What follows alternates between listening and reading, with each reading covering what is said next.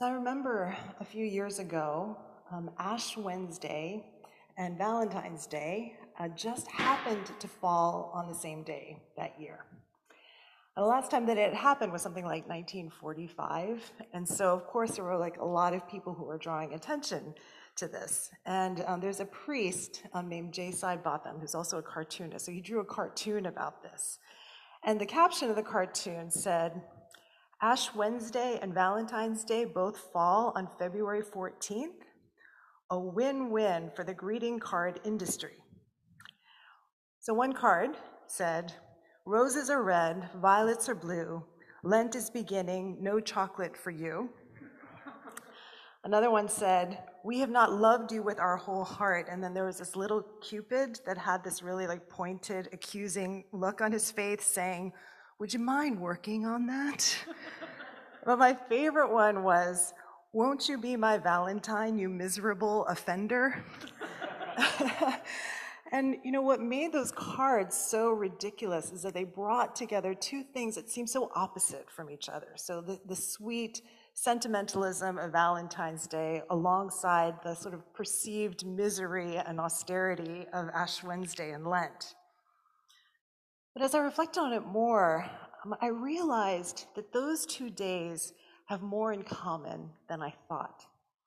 They both have to do with love. So the heart is the organ of love.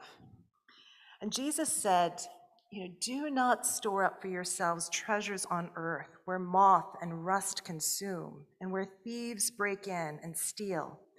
But store up for yourselves treasures in heaven where neither moth nor rust consumes and where thieves do not break in and steal. For where your treasure is, there your heart will be also. The prophet Joel writes, yet even now, says the Lord, return to me with all your heart, with fasting and weeping and mourning. Rend your hearts and not your clothing. Return to the Lord your God, for he is gracious and merciful, slow to anger and abounding in steadfast love, and relents from punishing. So we typically think of our heart as representing our feelings, like that emotional part of us, and then our mind represents like our rational thinking. But the Hebrews really had no such bifurcation of thought and feeling. Like the heart was simply the center of a person. It's like the seat of your personality. So it's your emotions, your feelings, your will, your desires, all rolled into one. So the heart is really what makes you, you. So there's this writer named James K. Smith, and he wrote a book called You Are What You Love. And he makes the argument that contrary to what Descartes promoted, what matters most about being human is not, I think, therefore I am. Like the Apostle Paul in 1 Corinthians 13 says that you can have a lot of knowledge about God, but if you don't have love, it doesn't mean anything. So we are first and foremost lovers. Like to be human is to love. And the goal of following Christ and being a Christian is not about increasing our knowledge about God and getting our beliefs correct. So as Smith writes, he says it's about forming our loves, aligning our loves and longings with God, to want what God wants, to desire what God desires, to hunger and thirst after God and crave a world where God is all in all, a vision encapsulated by the shorthand, the kingdom of God. Now at this point, I might start talking about Lent as a time to give up or take on spiritual practice that then help form our love for God and our neighbor. And I will say that as a word about that in just a second. But it's really not our love that is the starting point for Ash Wednesday. It's the God who says, return to me with all your heart. Like who says something like that? A lover says something like that. The God who is love, the God who longs for us, the God who says things like, you are my beloved, in whom I am well pleased. I remember hearing a definition of faith that I had never heard before, and I'm not getting it correct, but it was something like, faith is like relaxing. It's relaxing in the presence of someone who is very fond of you. Faith is relaxing in the presence of someone who is very fond of you. So have you ever had somebody like that in your life? Like, what do you like when you're around that person? Like, when I'm with my family, I am hilarious. And you might find that hard to believe, but I'm actually like the comedian of our family. Like, I crack jokes, I make them laugh, they think I'm funny. Why? Because when I'm with them, I feel free.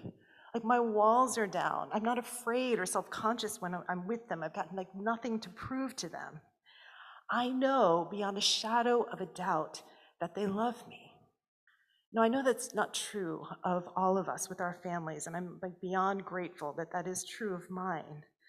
But I am more my true self when I'm with them because I know, believe, and trust that they are fond of me, that I'm loved by them. When we talk about fasting for Lent, the point is not to like flagellate ourselves by depriving ourselves of some indulgence just to prove that we're like good enough or spiritual enough. Rather, it's to free us from whatever it is that keeps us from our true selves in God, and to free us from whatever it is that has malformed us from loving God, our neighbor, our world, ourselves more fully. So St. Augustine had a Latin phrase he used, incurvatus in se, which literally means curved inward towards the self. So you can imagine what that would look like for someone to be so curved inward towards themselves. They're just like bent down, their head is down, and they're unable to see anything other than the self. And that's really, I think, like a vivid picture of what sin is, like sin that deforms human beings who are made in the image of God. And there's no lack of examples where we see this, especially in the headlines. Like, we look at what's happening in the Ukraine. Vladimir Putin is someone who has spent a lifetime becoming so curved inward towards himself that he cannot see anything or anyone except himself. Politics is personal, and when someone like that is in a position of power, it always results in human suffering. Always. And now Putin and I, personality-wise, are probably pretty different, I hope. And it's easy to point out his malformation. It's all over the headlines. But we both suffer from incurvatus in se. It just manifests itself differently and to a different degree in my life. So Putin wants to dominate, I want to disappear. He has an inflated sense of himself, and I have an inadequate sense of myself. But in either case, it's still the self, whether it's inflated or inadequate, that dominates the landscape of our consciousness. And both are lies because they are not the true self in God, created to love God, others, our world, ourselves, as God loves us. And we don't start this way in life, right? Like, who we are today is a result of a lifetime of formation, of circumstances and habits and these small decisions that have formed us, both that which was in our control and wasn't. And part of why I appreciate Lent so much is that I know even if it's just once a year, Lent comes and it gives us the opportunity as a community to just stop and take stock of our posture, to go from this like curved inward towards self posture to this, to standing up in the presence of God. And we do this under the gaze of God that is so loving towards us and fond towards us, arms outstretched towards us, saying, return to me with all your heart, return to your true self, return to being the lovers that I created you to be. Maybe our posture is, is even more like this, just like outstretched, ready to receive the love of God and ready to give the love of God in this season. So what can help us stand up more fully. Well, that's what Lenten practices are about. It's about giving something up that we suspect has been making us curve inward towards ourselves, and or taking something on that helps us to stand. Oftentimes they're two sides of the same coin. So what might that be for you? So we were talking about this idea, and Ian Trevathan, who many of you know, he was like likening that posture to like literally being like hunched over your laptop. He was talking about like, how our shoulders get all tense and tight and rigid. And I've got the same problem. Like I'm like, have these, like my neck muscles are like rocks, I've got the same problem.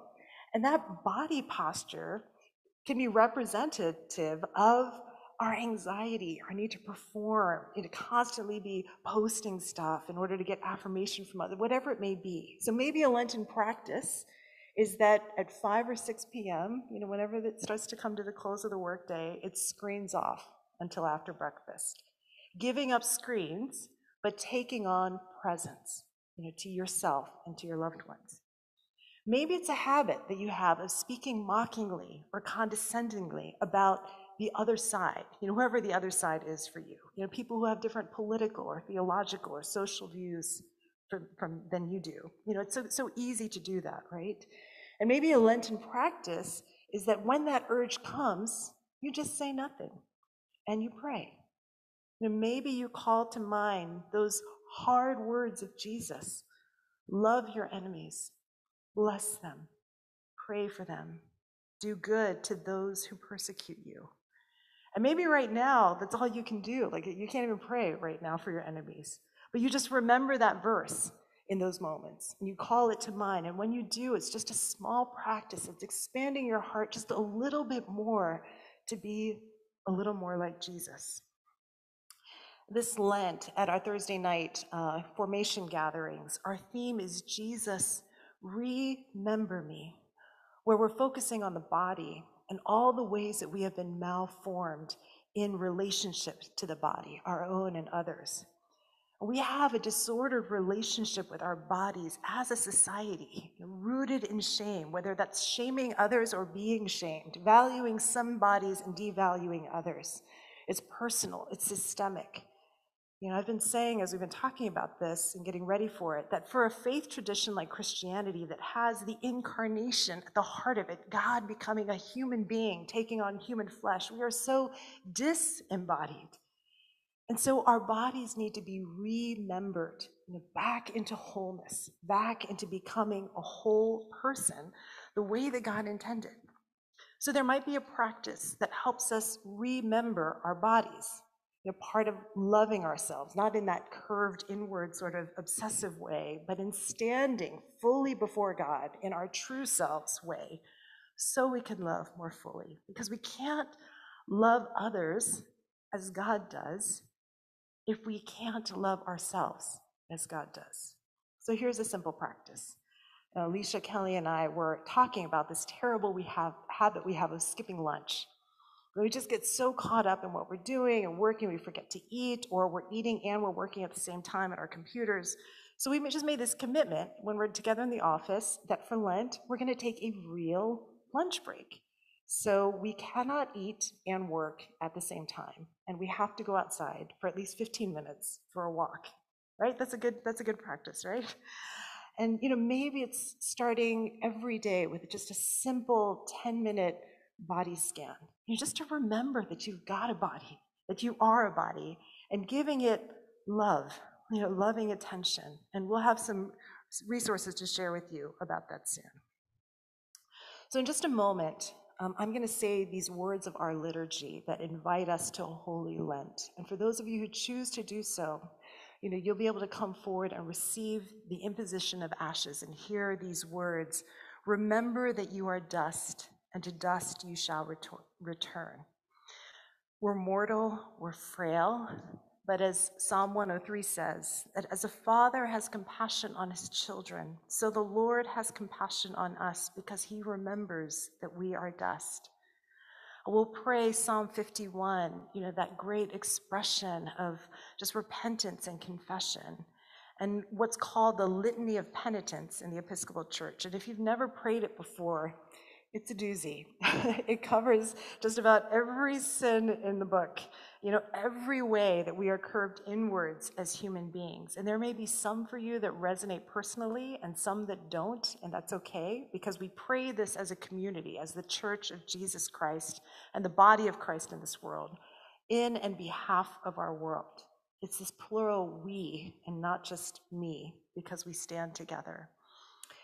As we do that, traditionally, kneeling is the posture that we take in Lent and on Ash Wednesday, just to show our humility before God throughout this time. But this time, in this Lent, I'm going to invite you to stand in our confession when we get to that part, as a way of embodying this Godward posture, that we will no longer be curved inward towards ourselves, but will rise and stand up and step out into God's light and God's presence, inviting God to do that deep work of transformation in us over these next days. So we confess as a we, but in just a moment, I want to give us a little bit of time to just reflect on the me for a second. As Lent begins, as I said, Ash Wednesday begins with the love of God for us, God's fondness for us, as we open up these very tender places in our lives and hearts before God. And so maybe tonight, even just to ask, how do I think God sees me? When I imagine God looking at me right now, what is the expression on God's face? What are the feelings that I sense God feels towards me? How have my loves, my love for God, my neighbors, our world, myself, been malformed? Where have I gotten away from the Lord? And how might God be calling me to return with all of my heart? And what are the practices that come to mind? And can I make a commitment to them tonight over these next 40 days? So I invite us, let's just take a moment of quiet, just to sit with these questions, whichever one sort of resonates with you, and then I'll invite us into this Holy Lent.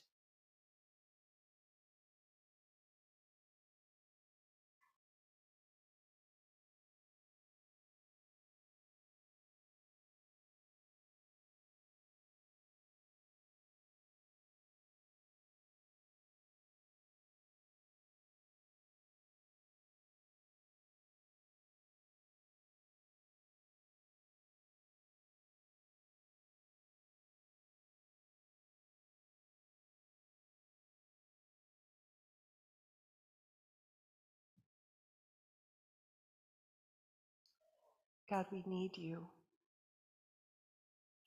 And each one of us has come here today because we long for transformation. We long to be more free.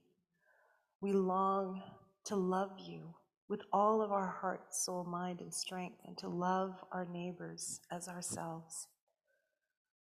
And so, God, we invite your Holy Spirit to come and fill us and to help us and to come alongside. I pray for each one of my friends gathered here tonight, that today would be a day of just standing up and opening our hearts and allowing your Spirit to search out those deep places, not in a way that makes us afraid or ashamed, but relaxing in your presence because we know that you are fond of us.